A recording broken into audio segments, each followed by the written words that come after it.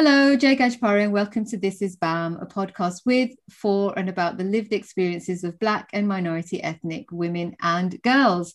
Today, I'm speaking to Amina Malik. We've just recently reconnected after, I don't know, maybe 15 years or so. No. It's about 2020 at least. Has it really? Has it been that long? Okay, so Amina and I worked together when we were very young. In retail, part-time jobs, working over the weekend. Causing havoc, perhaps, yes. Going off script ever so slightly, but Amina, why don't you tell the listeners who you are, a little bit about yourself, and then let's get started. So I'm Amina Malik, live in London, always have done, born and brought up, done my schooling in London. What else can I say? I'm a mum of girls. I've been in the HR sector for nearly 20 years, and it's been very, very challenging. So I started off as a junior role, and I've worked my way up. So now I'm an HR director, an HR consultant. I've obviously set up my own consultancy firm, which I'm kind of currently working on.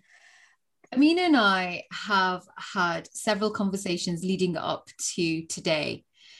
And those several conversations have been in form of WhatsApp audio messages, lots of text messages, a couple of phone calls, and all of which has been about rearranging this particular moment of recording the episode. It has been utterly mad, and it's been utterly mad because both of us are mothers, both of us have jobs and work, and we're also trying to do other things outside of our paid work. And we're also still living in this global pandemic. In the UK, we are still in lockdown, and is this the third lockdown, Amina? Is this the fourth lockdown? I'm not entirely sure. Yeah, exactly. But we're in lockdown. That's the point. But the thing is, if the residential streets say otherwise, the supermarkets say otherwise. Right, because of the number of people that are shopping. The local cake shop says otherwise. The local cake shop, yeah. I mean, you need cake to survive this pandemic. Honestly, Absolutely. Food has been my savior. Without it, I don't know what I would have done. Anyway, okay, so we are finally here. We're talking to each other to record this episode, and I'm really pleased that we've finally made it. Amina, you got in touch with me when I posted one of the episodes on LinkedIn. Yes, your first episode. Actually. It was my first episode. And I was very hesitant about doing this anyway, because it's not perfect. This podcast is by any means perfect technically, potentially also journalistically not that excellent either, but that's not the point. Things are rocky ready. People, sorry to cut you there, but I think people just do not want to talk about it. It's the elephant in the room.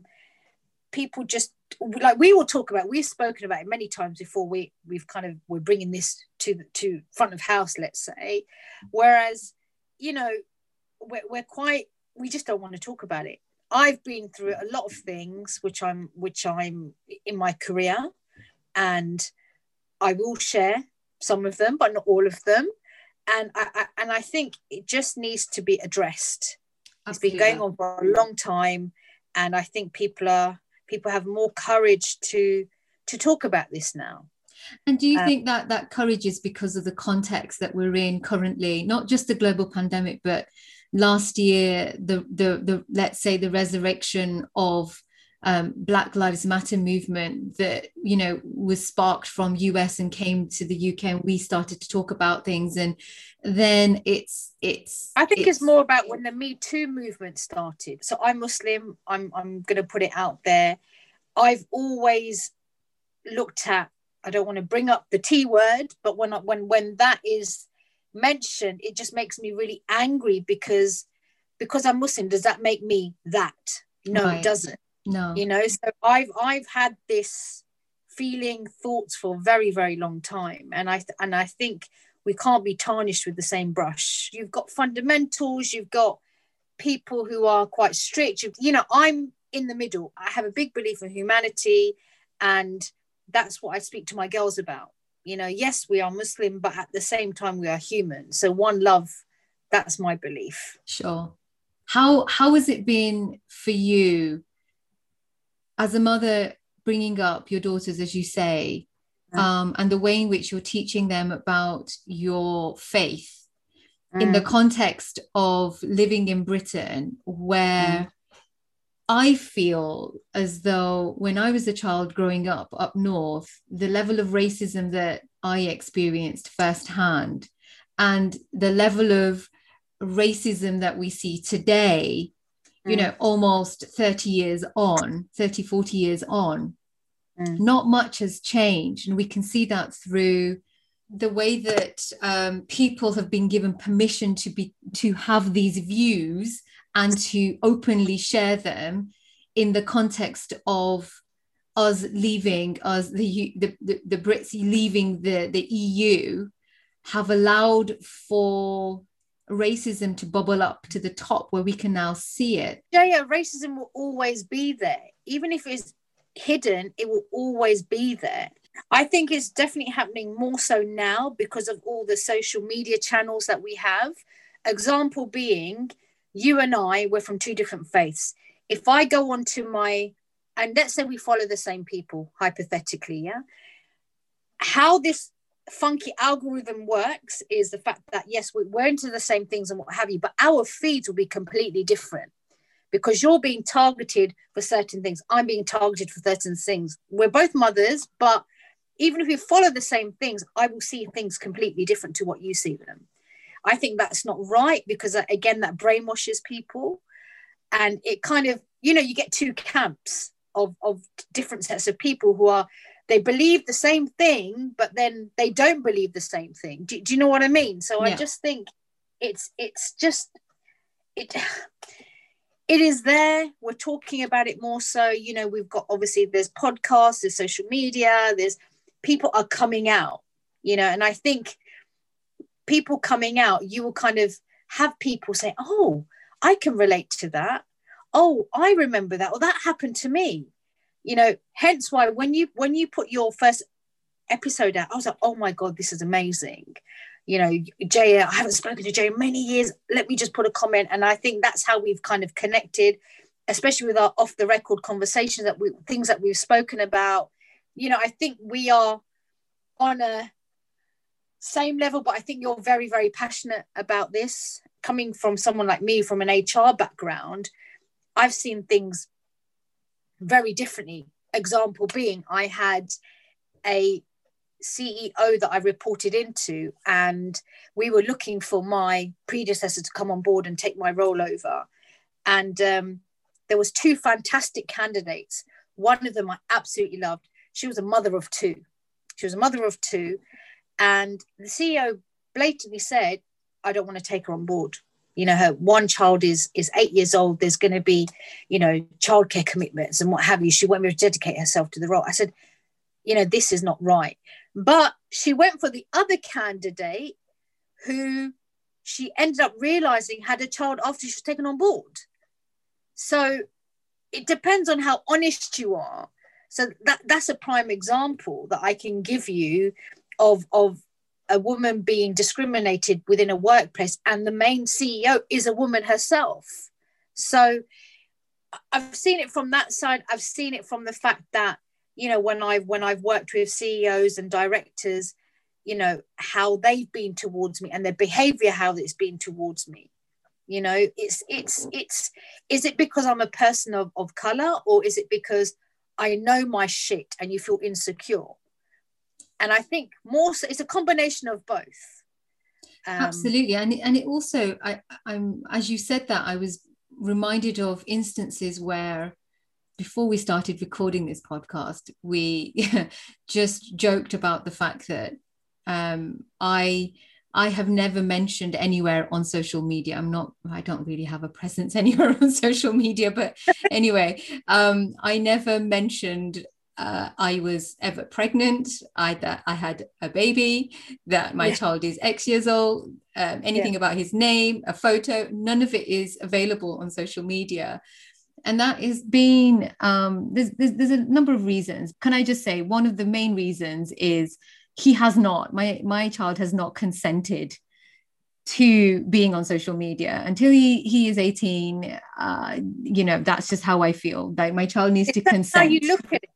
I look at it completely different. So I've not put my girls out there for the intention of, I just don't need to put them out there. Yeah, that too, right? Like it's got nothing to do with anybody. Nobody needs to know anything about like that part of my life. But also going back to your previous point, I am also very mindful of the fact that if I do apply for jobs and somebody Googles me and finds out that I have a child or children, that will then influence what they think about me.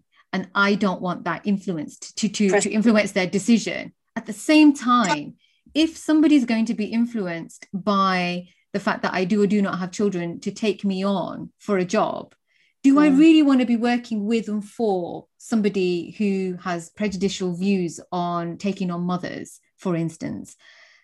That's another question in and of itself, but it's about protection, right? And then the other thing is that I've been in for job interviews where I've taken off my wedding band. I've done that. How sad is that as women that we do that, and men would not have to do that at all? And you've done that, and you're a HR person, so I guess that's the reason why you've done that. I don't know why, but it's just subconsciously, I think I'd done it when I was younger. When I was younger, I'd done it. As I've obviously, and I don't even wear one anymore. It's been too long. I don't even know where it is, to be honest. Is that really bad? It's just something that I done when I was younger. And as I've obviously got older, I'm not saying that being a wife has taken second position. Well, maybe it has, That's a whole other conversation. Yeah, maybe it has. But, example being, I just finished my last HR contract. I'm not going to disclose the company. Absolutely brilliant. One of the best organizations that I worked for, because the training was spot on, the flexibility was spot on. My boss, she was amazing. And I think that all comes from the culture that they're trying to build, or they've already built. So they've really honed in on mental health. They've really honed in on positive mindset. It was an amazing company to work for. It's a huge global organization. They're doing great. They're doing great. And I was there for a short term, but I felt as I was part of this beautiful culture. It's one of those where, yes, we were in a pandemic. My boss randomly just called me and said, "Hey, Amina, just checking in that you're okay." And I'm like, wow, I'm a consultant. I've never had a conversation like this. I appreciate that you're having this call with me. Yes, I'm fine. How are you getting on with homeschooling, etc.? I said, absolutely fine. So I think even having that check-in call with me made me even more motivated to do better. So I think that's really important. And I think organizations now are really buying into flexibility. Doesn't matter if you're male or female, non-binary, whatever, they're all buying into this flexibility. And I think what this pandemic has taught us is that we can get things done, even if we're not in the office. Yes, we're not together, but I think flexibility is key. Example being my last project, sometimes I would obviously put the girls to bed and then I would log on at 8 o'clock in the evening. So then I know that my day in the morning, the next morning, will be clear. So that was motivation, dedication from me, because I had that buy-in, and my manager was obviously, really, really accommodating. So I will reciprocate that back to her. From my experience, it's not just about mental health. It's also about what the organization is changing within the organization, right? It's what can they do? What are the ways of working that they are willing to change and shift and to bend and flex to create that organizational culture. Absolutely. It's doable. It's only doable if you have leadership and the willingness to be progressive, right? Like, I think there's a lot of, I mean, I'm in higher education, and boy, is that it is a very old system of way of working, and there is a little bit of flex, but not so much, you know. So it's a difficult situation to be in. But as we're talking about HR, and I think in this current pandemic, there's a lot of people, young women like you and me, young or younger, you know, looking for jobs, seeking opportunities, wanting to develop their careers, whatever stage in their career they are at. You are a HR professional. What kind of advice would you give? You know, I keep on saying to you, I'm a mum of girls, and I am instilling growth mindset in my eldest daughter. We talk about it every day. And, you know, she knows that. What's your method? What's your method? My method at the moment is, there is a song that we are listening to called Head and Heart. It's a popular song. And if you watch the video, my daughter, who's 6 and a bit, she observed it. It's a fantastic video. I recommend you watch it. So you've got a video which is split into two. One person, and it's so funny because it relates to the workplace. So you've got an employee who's demotivated, fixed mindset. Then you've got an employee that's doing really, really well, you know, and that's growth mindset. So my daughter pointed that out to me. Look, Mummy, is that what happens at your workplace? You know, I was like, oh, not sure, but she's obviously she's observed that, because we talk about growth mindset all the time. We talk about positive affirmations all the time. We talk about the fact that, well, hardly now, she doesn't really say it on a regular basis. There's been times when she was going through a period of, Mummy, I can't do this. I'm like, yes, you can. If Mummy wasn't here, how would you do it? Or this is how it would do it. So I'm breaking that kind of, you know, I'm not wrapping her up in cotton wool. You know, I know she can do it. If she's not able to do it, I know she'll figure out a way. And even if she gets it incorrect, I will help her. So that's something that I've always worked on for a long time. Yeah. You know, ever since it was, I think from age 2.5 to 3, you know, I've always kind of, like, example, I'm sitting here in my so-called work office. I'm looking in front of me, and I've got a positive affirmation list in front of me right now, you know, positive words, because that is my mindset. You know, that is my mindset. And I need to keep on thinking big, not big as in career aspiration, not just think big. You know, I've got to think action. I've got to think knowledge. I've got to think, okay, I'm not going to get myself into a rut where I can't get out of, because ultimately my daughters are looking at me. You know, right. You're role modeling and they're copying. Absolutely. Yeah, absolutely. So I'm doing my best. I'm trying to do my best, to be fair.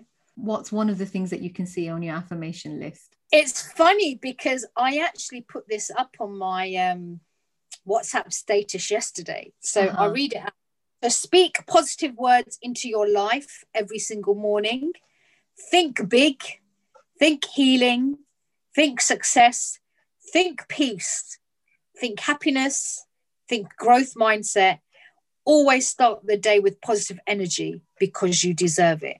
What would you advise? What are the things that you would say to people who have been made redundant, women like you and me that might be made redundant after 20 years in their career and don't know what to do?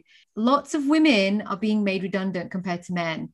And we're going to see more and more of this as we head hopefully towards the end of the global pandemic and into a new normal. Everybody talks about normal, and I'm thinking, nah, it's not going to be normal. It's going to be a new normal. And I would really like organizations and people alike to think of this as an opportunity to restructure the way that we work, the way that we are, the way that we live our lives. Some people will take that on board and some people won't. So what would you say from a HR perspective? You've just got to create or possess a positive mindset. Yes, you're going to apply for jobs. Yes, you're going to get rejected. You know, you will get rejected. There's no doubt about it. And just don't let that get to you. Let it go. What I do is if I get a rejection email within my inbox, I delete it, because I don't need to refer back to that. Why do I need to refer back to that? Because that's going to get me down. So keep on going, keep on going, keep on going. Reach out to your network that you know of, start networking and learn something. You know, the time that you're trying to look for a job, you know, take 1 hour out and learn something, read about something new. And I think, you know, if there's something that you've always wanted to do it. Nothing is stopping you. Just go and do it. You know, there's so much resource out there right now. Hone in into the right resources. Get a mentor that is really willing to help you get to where you want to get to. And I think, don't get yourself into a rut thinking I'm not gonna do this, or I'm not gonna find a job, because what you're doing is you're putting that negativity out to the universe, saying I'm not going to get this job, or I'm not good enough, and the universe is bringing that back to you. You know, so I think you need to just remain positive. So, you know what, I will get a job, and I will do this. And I think that will kind of bring you abundance and affirmations of positivity into your life. I know it's so easy for me to say, and I think it will be difficult for somebody to kind of start this off, but once you start it, it becomes easy. You know, yeah. I'm again using my daughter as an example. I started with her at quite a young age. We're at the point where she would kind of tell me things, oh mummy, this happened today, and I helped so and so, because I've instilled that in her. You know, so I think you just need to take control of your mindset and just be thankful for what you have around you. Yes, you know, we all need work, and we all need to kind of survive, but don't let work define you per se. You know, you are your own individual as well. Yes, I love HR, and that's all I know, but there's more to me than HR. You know, there's other things about me that make me the person that I am. How did you get into HR? How did I get into HR? So I started off as a wonderful, wonderful recruitment consultant. and I think I just kind of fell into HR because I like the other element of interacting with people and understanding their kind of work issues and understanding policies and procedures. And one thing you've got to bear in mind is, you know, policies are not gospel. You know, yes, we have them, but it's something that you should adhere to, but then it's common sense. You know, policies are common sense. I think I just kind of fell into HR. One thing I do have to say is when I was trying to break into HR, again, I had lots of rejections, and the rejection that kept on coming back was, Amina, you've got recruitment experience, but you don't have HR element experience. You don't understand ER. You don't understand what a TUPE is. You don't understand succession planning. And my answer to the company that gave me my first HR assistant role, and I remember her name was Karen, and she said the same question to me, and I got so fed up of not being able to answer back. So I decided to answer back, and I said, Karen, yes, I don't have that experience, but I want you to take a chance on me, and you will not regret it.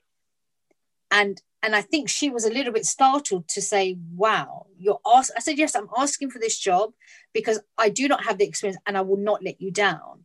So I had that courage. We're talking about over 15, 18 years ago, and I got that job. So I think do not be afraid to ask, you know, especially at the end of an interview when somebody says, do you have any questions? Be bold, be ambitious. Don't ask questions around salary, because these kind of questions we don't like. But I would ask bold questions, and there's no harm. What are these questions that HR like to hear? I think they like hearing about, you know, what are the KPIs for this role? Can you describe a typical day? A typical day of this person coming on board? what are the skill sets that you're looking for this candidate coming on board? Do you think I have those skill sets? That's a good question. I love that question, because you're kind of backed into the corner. Another question would be, who are your main competitors? Where do you see the company in 5 years' time? For example, if I'm going for an HR position, one of my questions would always be, okay, are there any ER cases on the horizon at the moment? What key projects would I be involved in? Is there any succession planning? What is the 5-year business plan? So those kind of questions, because that shows the person taking your interview that they're actually really interested in our company and they want to kind of come on board. So those are the kind of questions I would ask for sure.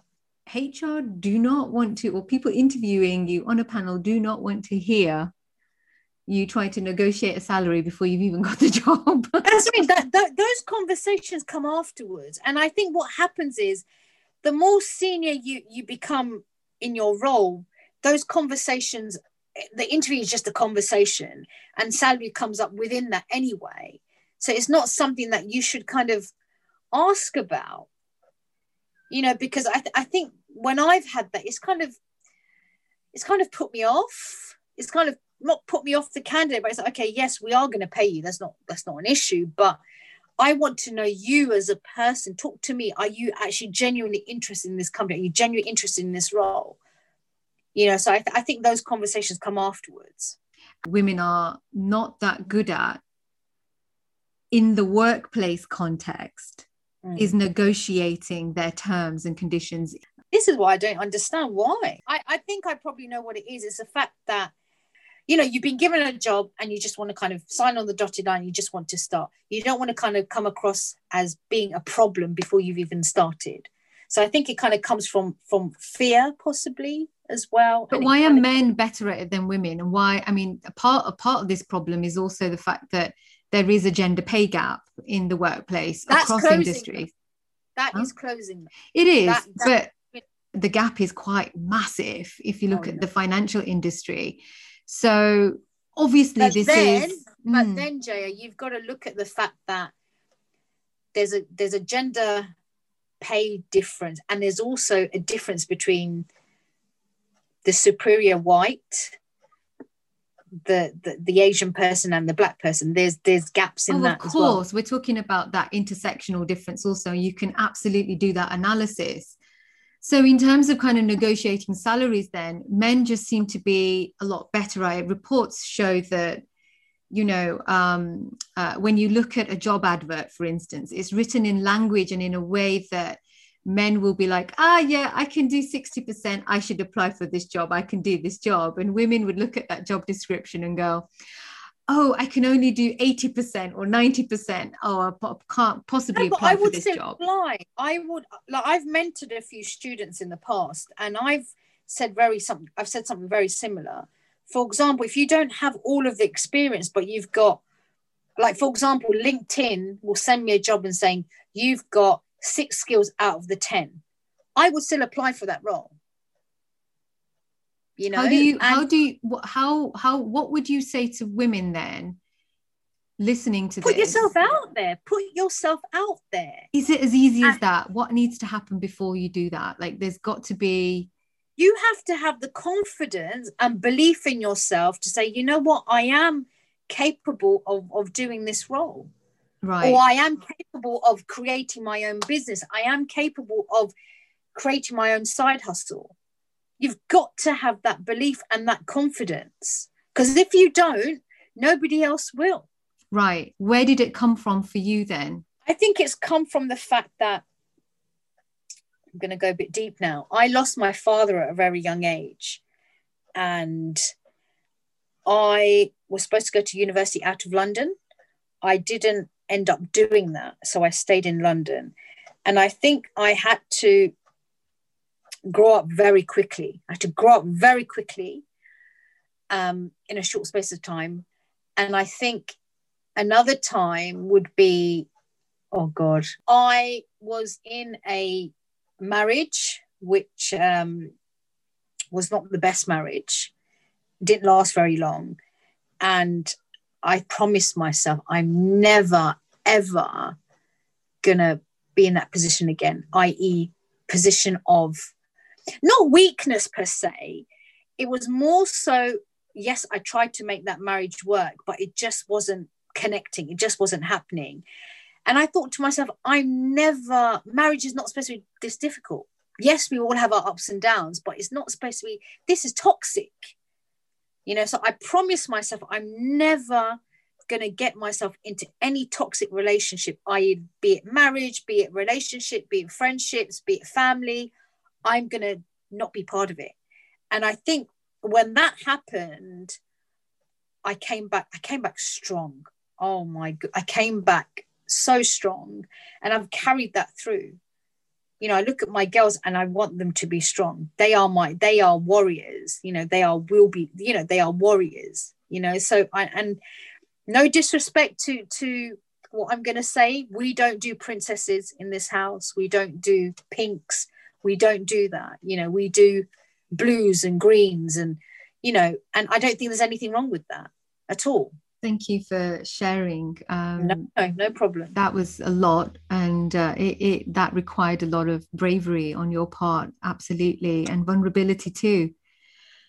And it really does make sense, kind of it's the pathway to understanding where you are at and your approach to life, be it for yourself, but also as a mother as well. It really makes sense, all the different events that have happened in your life. Yeah. Your lived experiences have paved the way for what you are today. Don't get me wrong. There are days where they're really shit days. I'm not going to say, oh my God, every day is wonderful, flowers and sunshine. I'm not saying that, but there are days where, I'm homeschooling at the moment, and we're in a pandemic, we're in a lockdown. Yes, it's been difficult, but what keeps me going is the fact that we are fit, we are well, we have a roof over our head, we've got food on the table. The general day-to-day, not even luxuries, the general day-to-day necessities. And that's what I keep at the back of my mind. Don't get me wrong, there's been times when I've screamed at the girls, literally like, they're driving me mad. But I've got to just pick myself up and keep on going, because you know what? No one else is going to do it for me. I have to do it. I am in control of my own emotions, my own feelings, and I have to take control. How do you forgive yourself when you do lose your shit? Because I think a lot of people, particularly now with the pandemic and the context of that, mothers like you and I, the kids are always at home and you're trying to multitask, and multitask is really bad for the brain. Shouldn't do it. But we are, day in, day out, it's like that. And we are losing our shit sometimes. And then we feel bad about it. And that becomes this kind of evil cycle of losing your shit, feeling bad about it, and then tripping up and losing your shit again. And I come from an Asian background, and any Asian people kind of listening in now, you would know that getting beaten was part of growing up. Every Asian household has a flip-flop in their house that they will get hit with. I remember that because it used to make me laugh. My mum would literally throw the slipper down the stairs, and I'd be like, "Mum, you missed," and then the other one would come down. That is how we've kind of grown up. I'm not saying that I hit my children. I don't, but that was a different mindset. My parents had a completely different mindset to where we are now.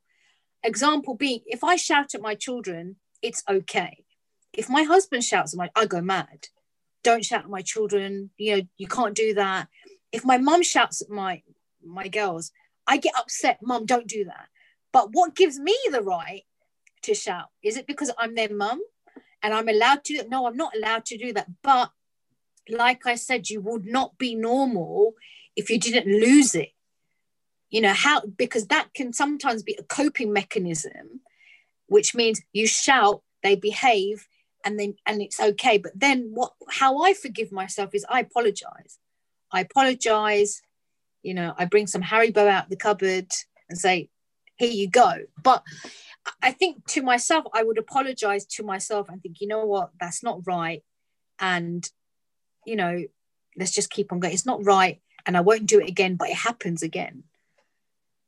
You know, because it's one of those things where you're trying to work from home, then you've got, you know, a child that needs attention, but you can't give them attention, and then they become annoyed, and then you become. It's a bit of a frustration game, isn't it? It absolutely is, yeah. And also, what I found is that shouting doesn't actually lead to anything great. Like, you don't get what you want.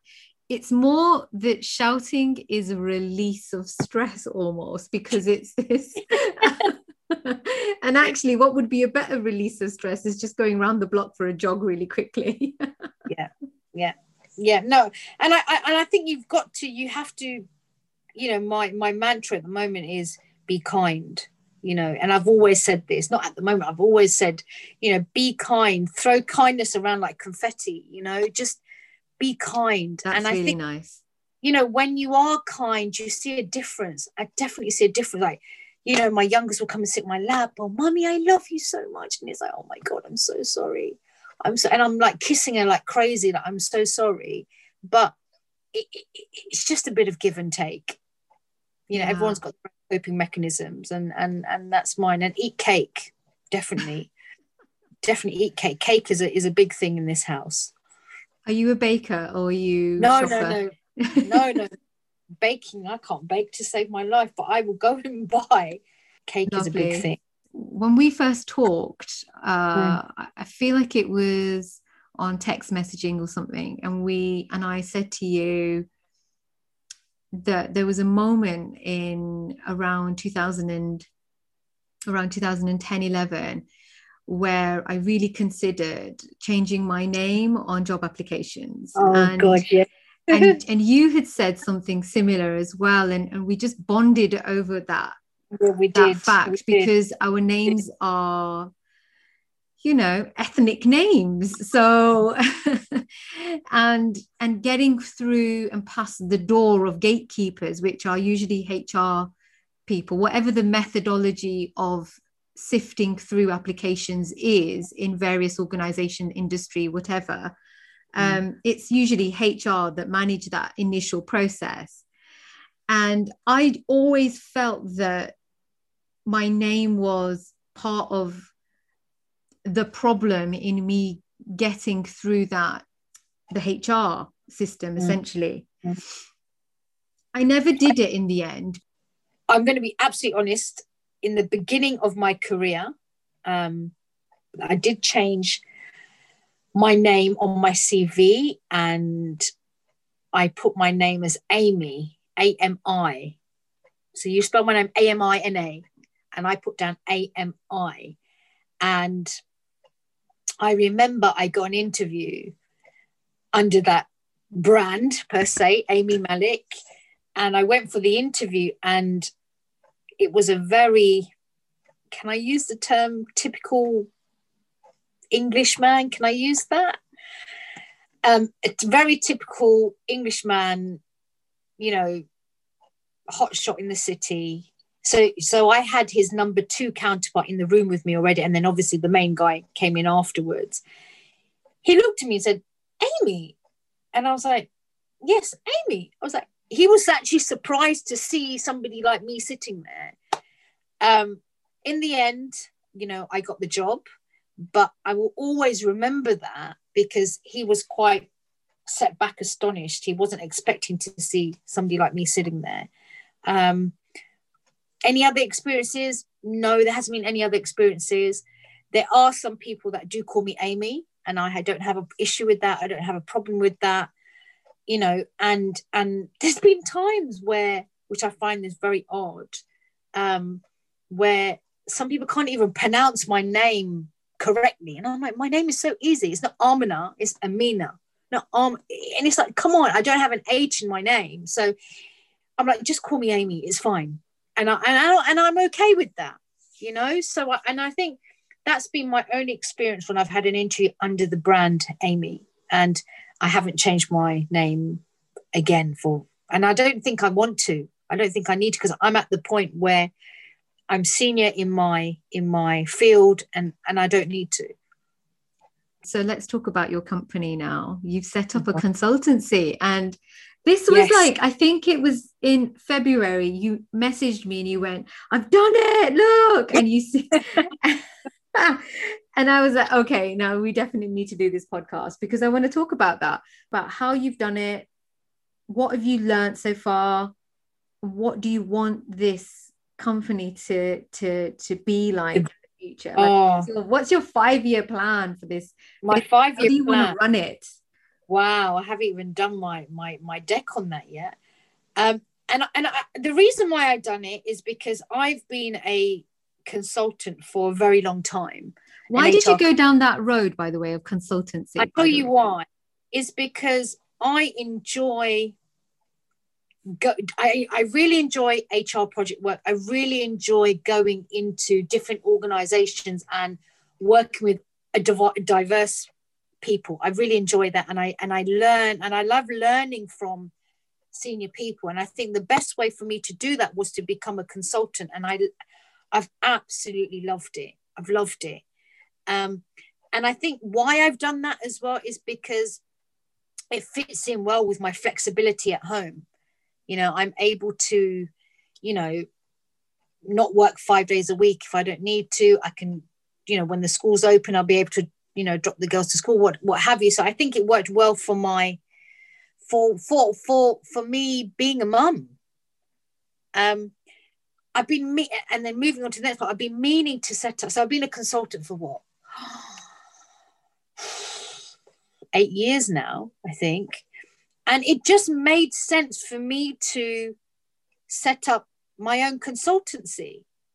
It's been a long time coming. I set it up. And how did I do it? How did I do the content of the website? Oh, my God. So the girls would go to bed.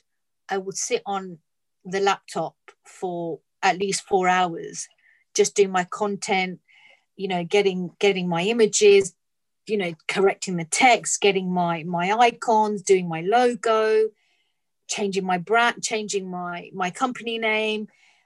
I done everything myself, and I just feel that I'm really proud the fact that I was able to do it myself, even though that's not my forte. And I think you can learn if you are willing to learn something new. Just put your heart and soul into it and your passion, and you'll get it done. You know, I wanted things done a certain way. I wanted a certain color. I looked into branding. You know, I looked into kind of color therapy, what each color means. So I kind of ended up going with blue as my bullet points. Why? Because blue shows trust and transparency. That's the kind of, you know, understanding behind that color. And I went for the corporate color of black and white. You know, so I'm really happy with the outcome.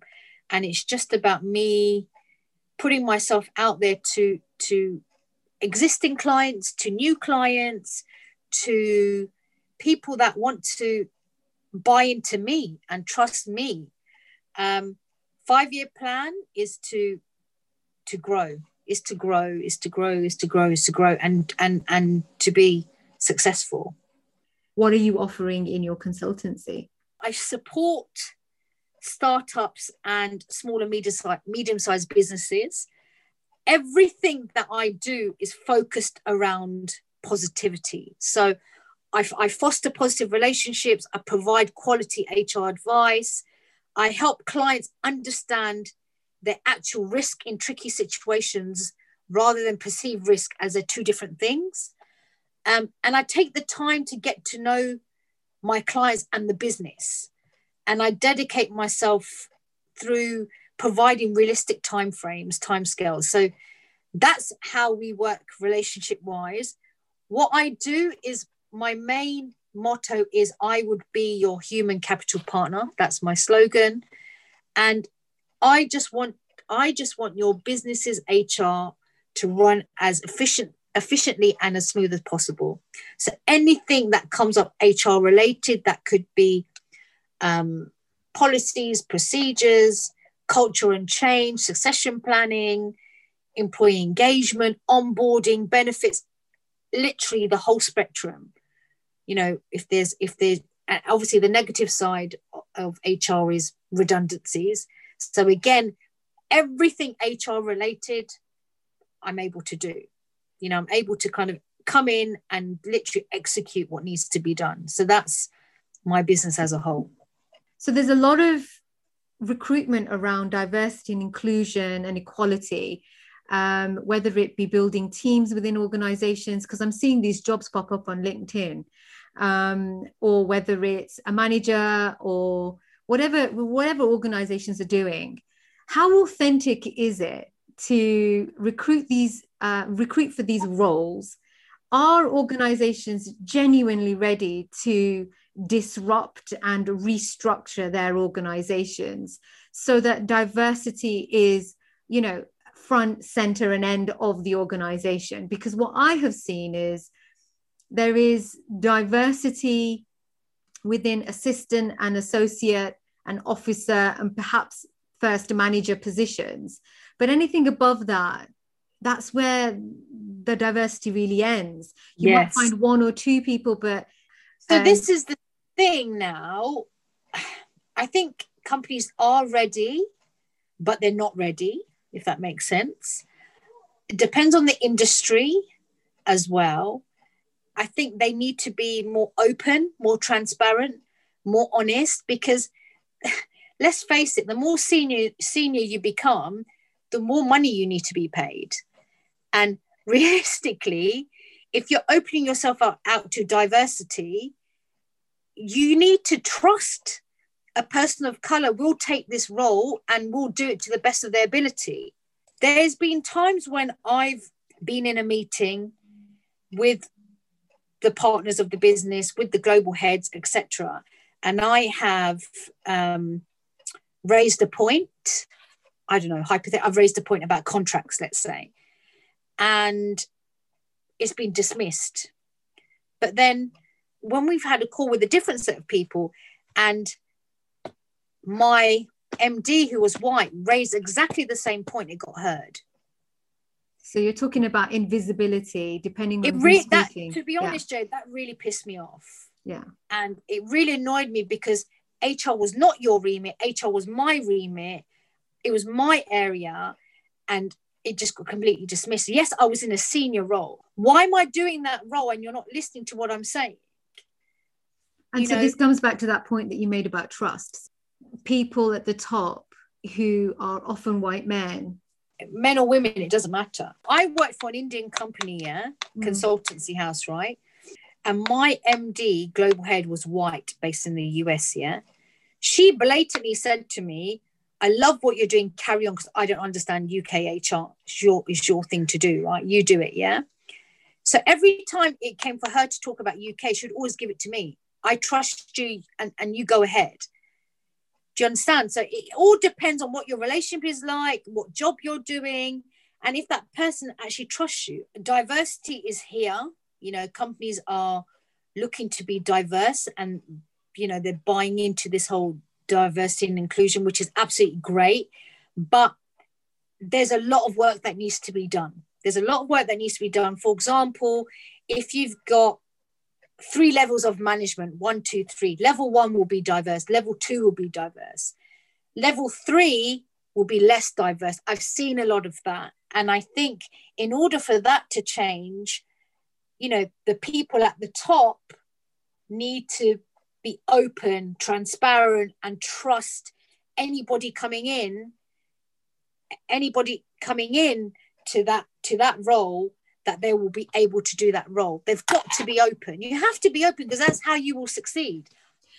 But also, I think there's another element to this as well, isn't there? That those people in positions of power need to step down and make way for diversity. There's a lot of people that are holding on to positions of power. So you've started your own consultancy, you have your daughters, you're juggling a lot of different balls, and you've started your consultancy in the pandemic, in lockdown. So as you described, you set that up in the wee late hours of the night when people are asleep. Literally. How do you do self-care? How do you keep sane? So my husband's great. We take turns in looking after the girls. And I think that's really important, having a supportive partner is, you know, you're able to do your own self-care. You need to have your time out. If my husband and I did not kind of share the responsibility of our children, I think one of us would have just walked out by now. You right, know, so tag teaming. Yeah, you have to tag team. You've got to be supportive of each other. You know, if he's like, I've got to pop out for half an hour, make it 2 hours, do what you need to do. Likewise, it's the same for me. You know, I need my own sanity. I can't be mum the whole day. I can't do it. I'm being honest. I cannot do it because physically I've just got to balance what needs to be done. Yes, my family is important. Yes, my work is important, but in what priority, every day differs. Do you have a ritual for your self-care? My me time begins at 10 o'clock at night. So that's when I will kind of, you know, we'll kind of sit down, put on Netflix, what have you. That is my kind of self-care. But during the day, without fail, I will make sure that I'm able to kind of sit down. I don't have a certain time, but there is a point in the day where I'll need to sit down and just read something. That is my time. Yeah. One book that has changed your life. I've got a few, and I kind of refer back to them whenever I need to, if that makes sense. So, I love those kinds of books. Yeah, so one would be The Secret. I know that's a bit of an old book, but I think when I first read that book, I was already thinking positive anyway, and I think that just kind of affirmed my thought process that, hey, great, you know, what I'm thinking and what I'm doing is already in a book. So The Secret is definitely one. Another one would be, it's an Islamic book called Don't Be Sad. Again, that's a bit of another reference point book that I will kind of go back to as of when. And my last and final book, especially because I've set up my own consultancy, would be How to Win Friends and Influence People. And that's something that I'm going to refer back to when I'm trying to obviously find new clients and what have you. So that's my choice of books. Amina, thank you so much for being part of this project. Thank you for listening to this episode of This Is BAM. And thank you, guys. Thank you to Amina Malik for being raw and honest about the good, bad, and ugly. Please share and subscribe to This Is BAM wherever you find your podcast to automatically receive more episodes. And there we are. We're done.